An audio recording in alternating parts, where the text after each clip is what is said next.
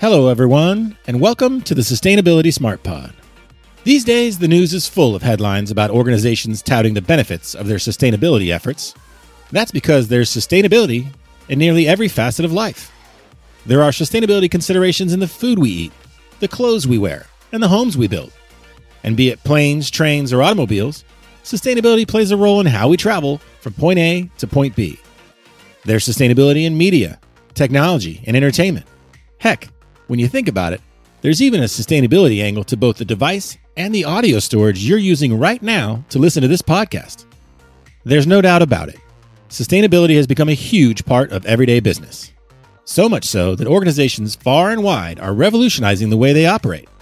But amid all the hype around sustainability, it's easy to lose sight of the difference between talking the talk and walking the walk. Well, this podcast is going to focus on the people who are walking the walk. SmartBrief's team of content experts, including Karen Cantor, Evan Milberg, and Jan van Valkenburg, will dissect the latest sustainability news and trends to help you separate the signal from the noise. The best part is that this podcast isn't specific to any particular industry.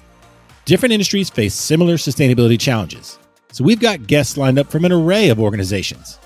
These are leaders who are tackling some of the most complex sustainability challenges head on.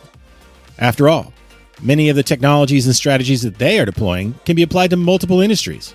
So why not hear insights from experts who know what it takes to turn all those bold sustainability promises and predictions into reality?